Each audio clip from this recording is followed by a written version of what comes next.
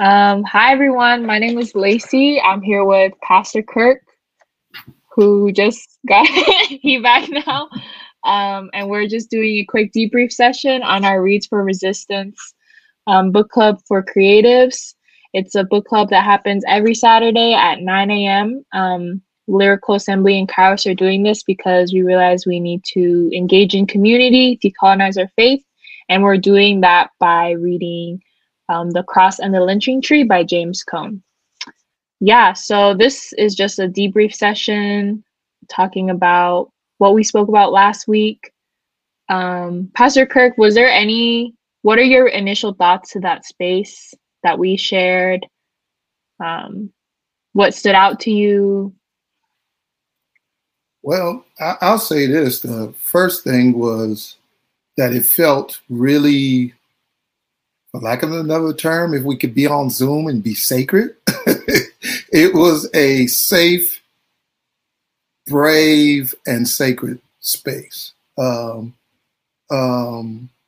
really felt like we had an opportunity to kind of walk through pieces of the book, but it was also walking through, seems like for some people, walking through pieces of our own history, our own personal history as well. And it just being just totally helpful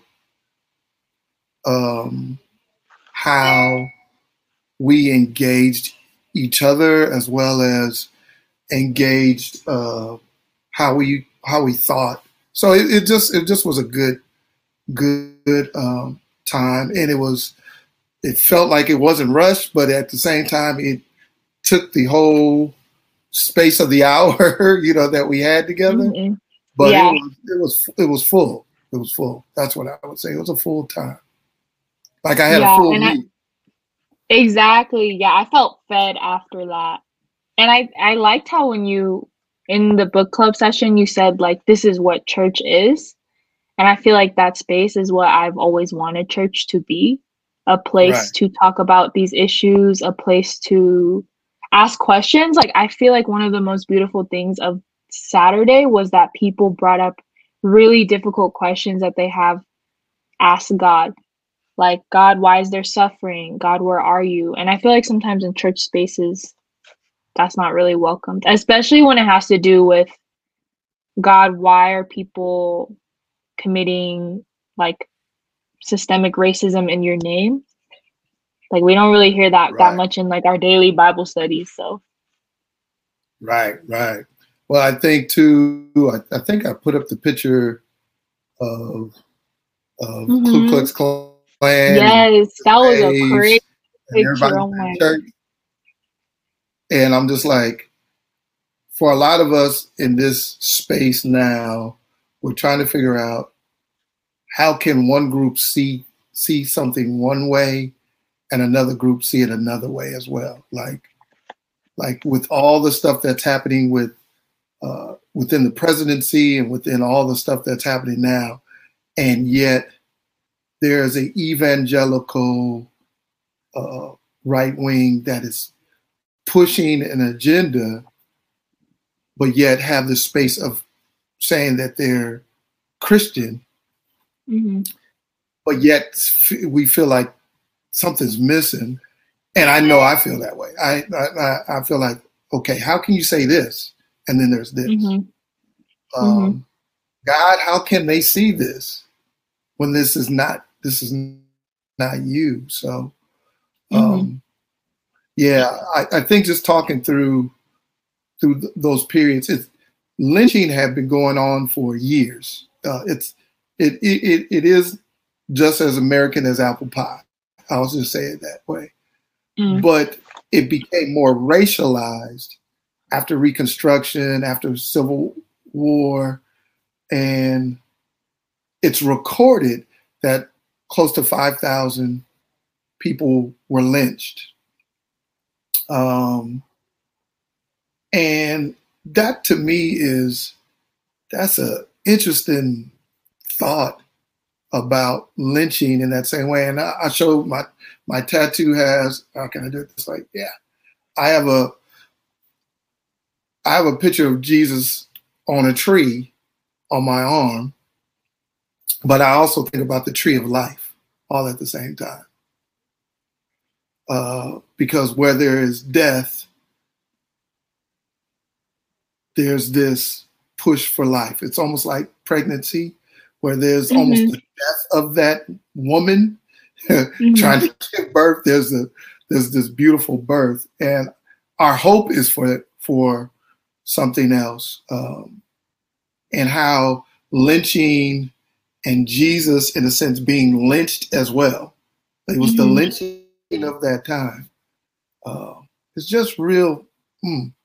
What was your thoughts? How did you wrestle with some of these other places? I know you said, you wish there was church, that church would give more place for some of these wrestlings.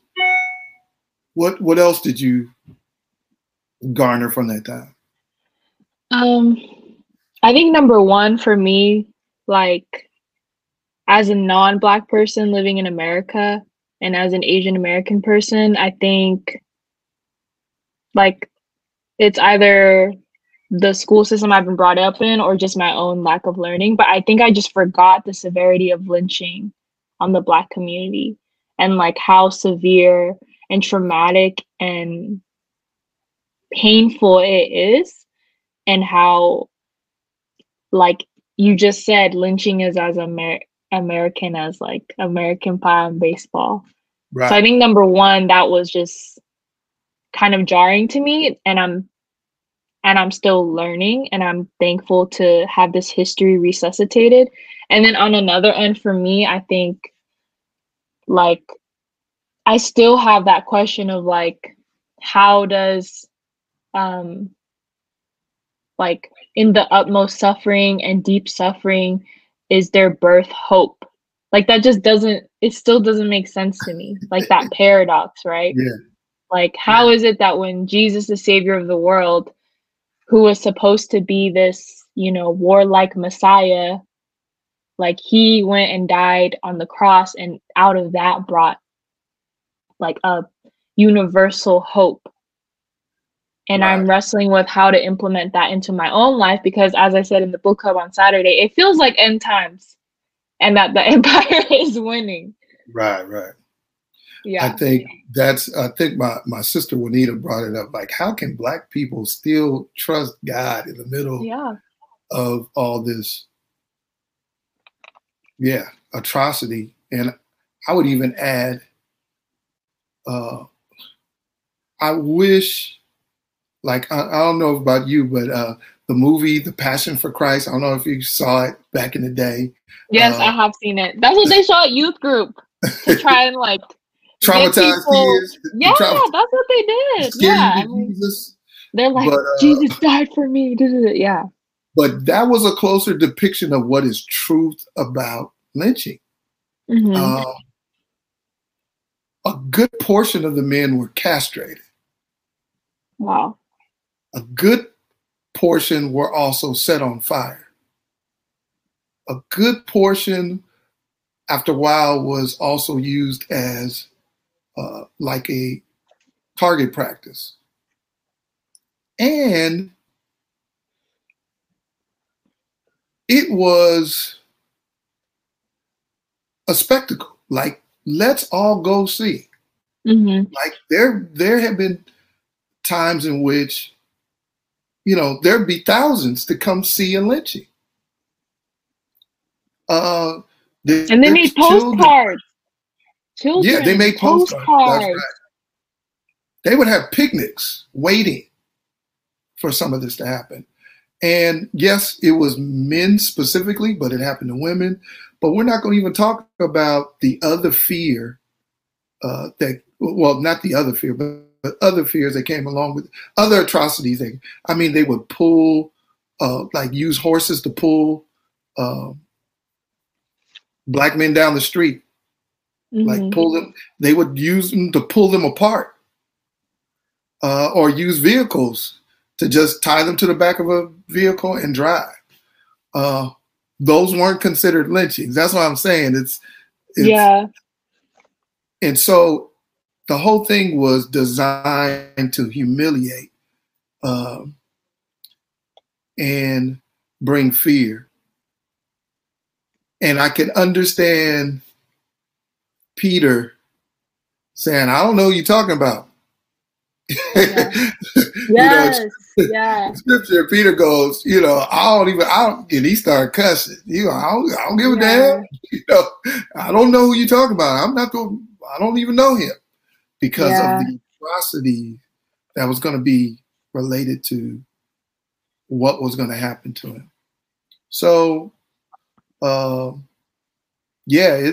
is a thing, but in that same way, there is a blessed hope that comes out of this, that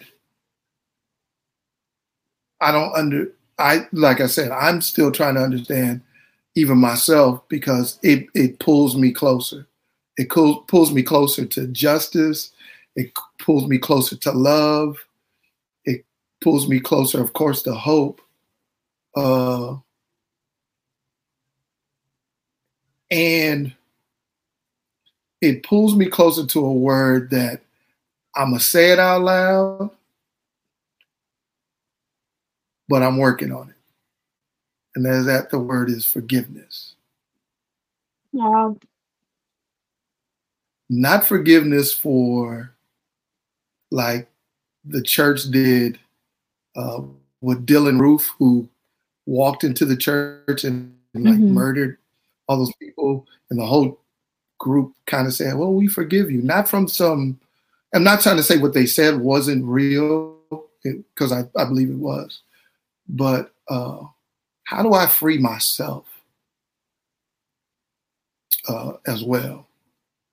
But I have to go deeper into this understanding in order to get there. Like I said, I'm not fully there yet, but I feel that's the push that I'm headed towards. I read this thing on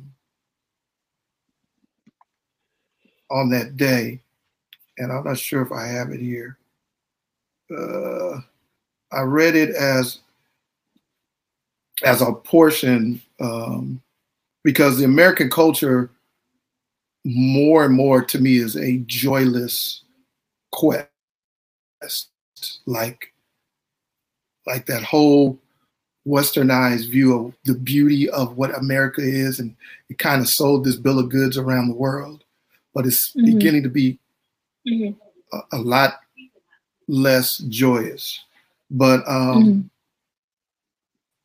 but love to me is still yet the principal thing.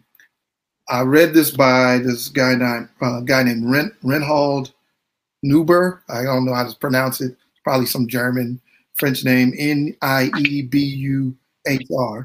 It says, any justice that is only justice soon degenerates into something less than justice.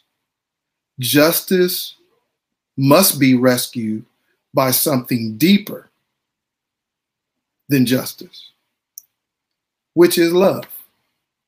And I realize the way I think towards lynching is always has this vantage point of me. It feels like I need to have retribution on that. Like we need to do something, and they deserve justice, which is old school eye for an eye kind of thinking. But Jesus, I believe, embodies this quote, is that it has to go to something deeper. And Jesus embodies this love, because all it will become is retribution. It just becomes that. But that's not to get people off the hook either, to own their pieces of this painful history. I always say America is, if we don't figure this piece out, this is where we won't do it. I see that they're trying to handle that in Germany when they dealt with the Holocaust. They tried to handle that as well in South Africa, but we have to have a shared history. Like we have to decide this is what we went through. Black folks went through, white folks went through it, natives went through it, my Asian brothers and sisters went through it. You name it. This is our history. But until we have a shared history, we won't have a shared destiny. We're not going to be able to move forward. And that's, I think, where the fall off becomes. Like, we don't want to own the pain of our past and what it did to people and how it maimed and hurt people for generations. So, and therefore what gets passed down is generational trauma, you know? Yes, because that's what I think what we're experiencing is in the mental health that comes with that is the generational trauma that I think we're all experiencing because of what our histories have been. Yeah. And then also when you think about that, like in churches, it's like they've forgotten that history too. Like a lot of churches forget that it was within the church framework, like the picture that you showed. Like a lot of churches haven't confronted with their own histories that we were, like our ancestors were the one that were doing the lynchings in the name of Jesus. So now we have all these denominations, all these churches coming together preaching the name of Jesus without like cleaning out their closet, right? Like you got old moldy theology that's racist. Right. Own it. I think what's interesting that God does this, particularly Old Testament, he goes, the God of Abraham, Isaac, and Jacob. Like he does tell us to refer to life generationally. And when he's usually doing that is usually when there's an altar being built as a reminder of who God has been. But who God has been is the God who got me out of it. So it's recognizing the trouble, it's recognizing the trauma, it's recognizing the pain, but that God got me over that particular part. So it's a both and piece. Like until you honor the pain, you can't celebrate what God is doing. And I don't think we could get to a place to celebrate that God is doing something, which is going to be very difficult to do. I think between COVID and all this stuff, God is doing something and he's bringing it to surface. And until we acknowledge that, because altars are built for the death of something. It's the reminders. It's usually early altars were built from stone and rock. So those usually aren't pretty things. They don't come in great shapes. They're not all the same size. And so it's a building that I think we need to own too. It's like there's some hard stuff, but there's beauty there. There's beauty in that God still continues to show up. So yeah.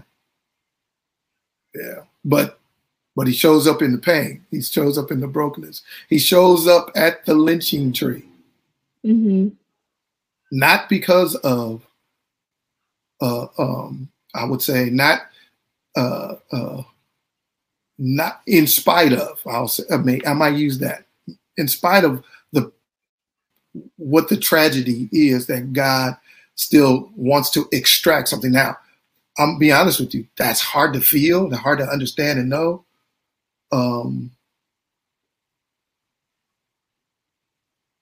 But I'm hopeful that I will understand and know. You know, I don't know. It's kind of weird to say, you know, that God shows up in my tragedy and in my history's tragedy.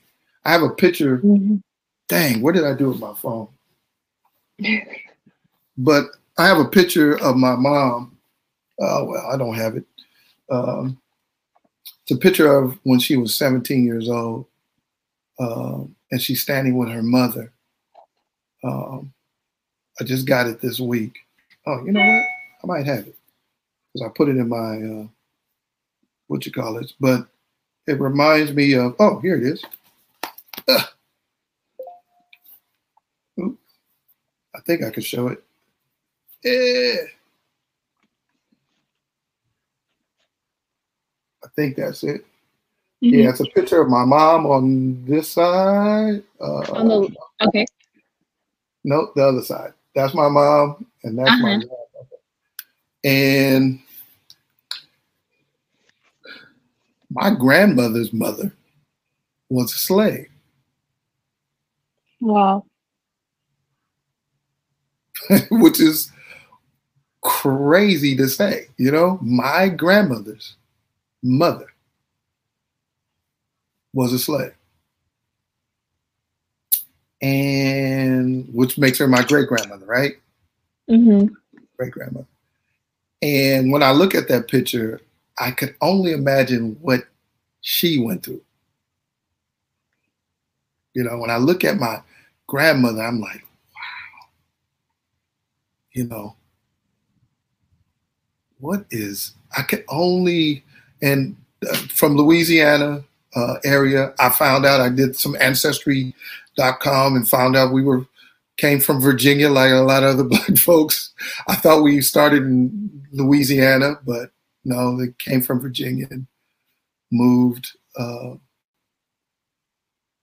further into the South. But it just says, wow.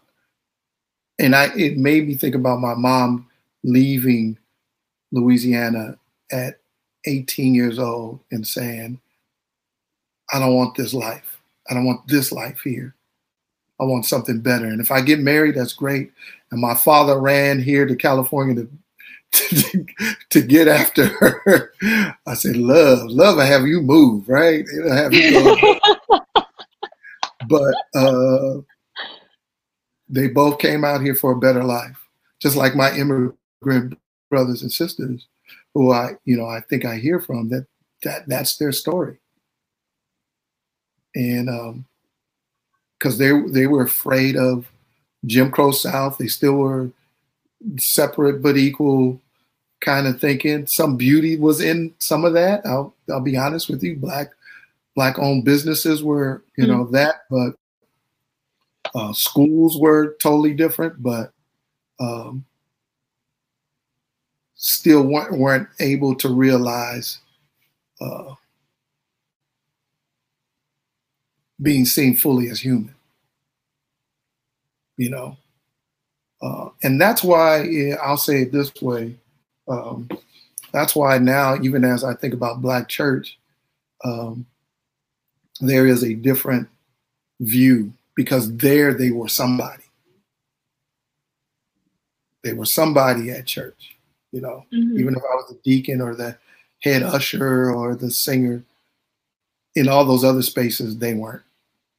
They couldn't realize their humanity there, but at church they could. And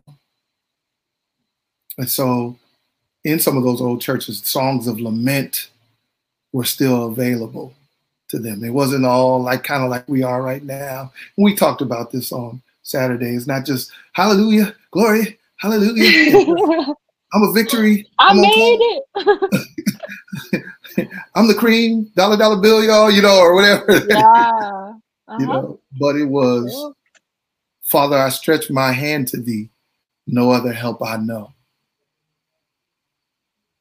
And they would say it in a groaning, almost cry way. One day I'll get the courage enough to sing it like they sung it, but at least on video, because I don't. But we can edit it out. It's beautiful though. There's one song that was saying, and I don't mind using this. It says, I love the Lord, he heard my cry. and then they would repeat it. It's, a lot of call and response, and they would go, I love the Lord. He heard my cry. And he would go into, and he pitied every groan. I mean, it was those kind of words being sung at church. Where now I'm just victorious in everything. Victory, I'm a champion. And it's not reality. It's not, I'm not trying to say that we shouldn't have songs about victory and God seeing me at his best, that I'm a son. But also, I think it needs to be the balance of the two. Yeah, so that's kind of what we talked about. Yeah. Yeah, thanks so much for sharing. I feel like the Saturdays, it's only been one, but we have like 4 more. Yeah. Wow. Yeah, Can't and wait. we've already learned this much, so Yeah. yeah. So I know Michael Eubanks is on the next one, and he's going to be able to share from his experience, and tie things together. But I look forward to hearing from other people as well on what they got out of chapter 2. Exactly. Yeah. And Ashley will also be co-facilitating, so it should be really good. Yeah, should be powerful. Look forward to it. Look forward to anyone who hasn't been on it. If you haven't read the first chapter, that's okay. We got some cliff notes, and maybe this was a cliff note. This was a cliff note. And then, but also, if you're interested, let's jump right on in. I think it'll be interesting. If you haven't read it, I think it's an easy space to jump in to the conversation as well. So, yeah, we look forward to it. Look forward to it.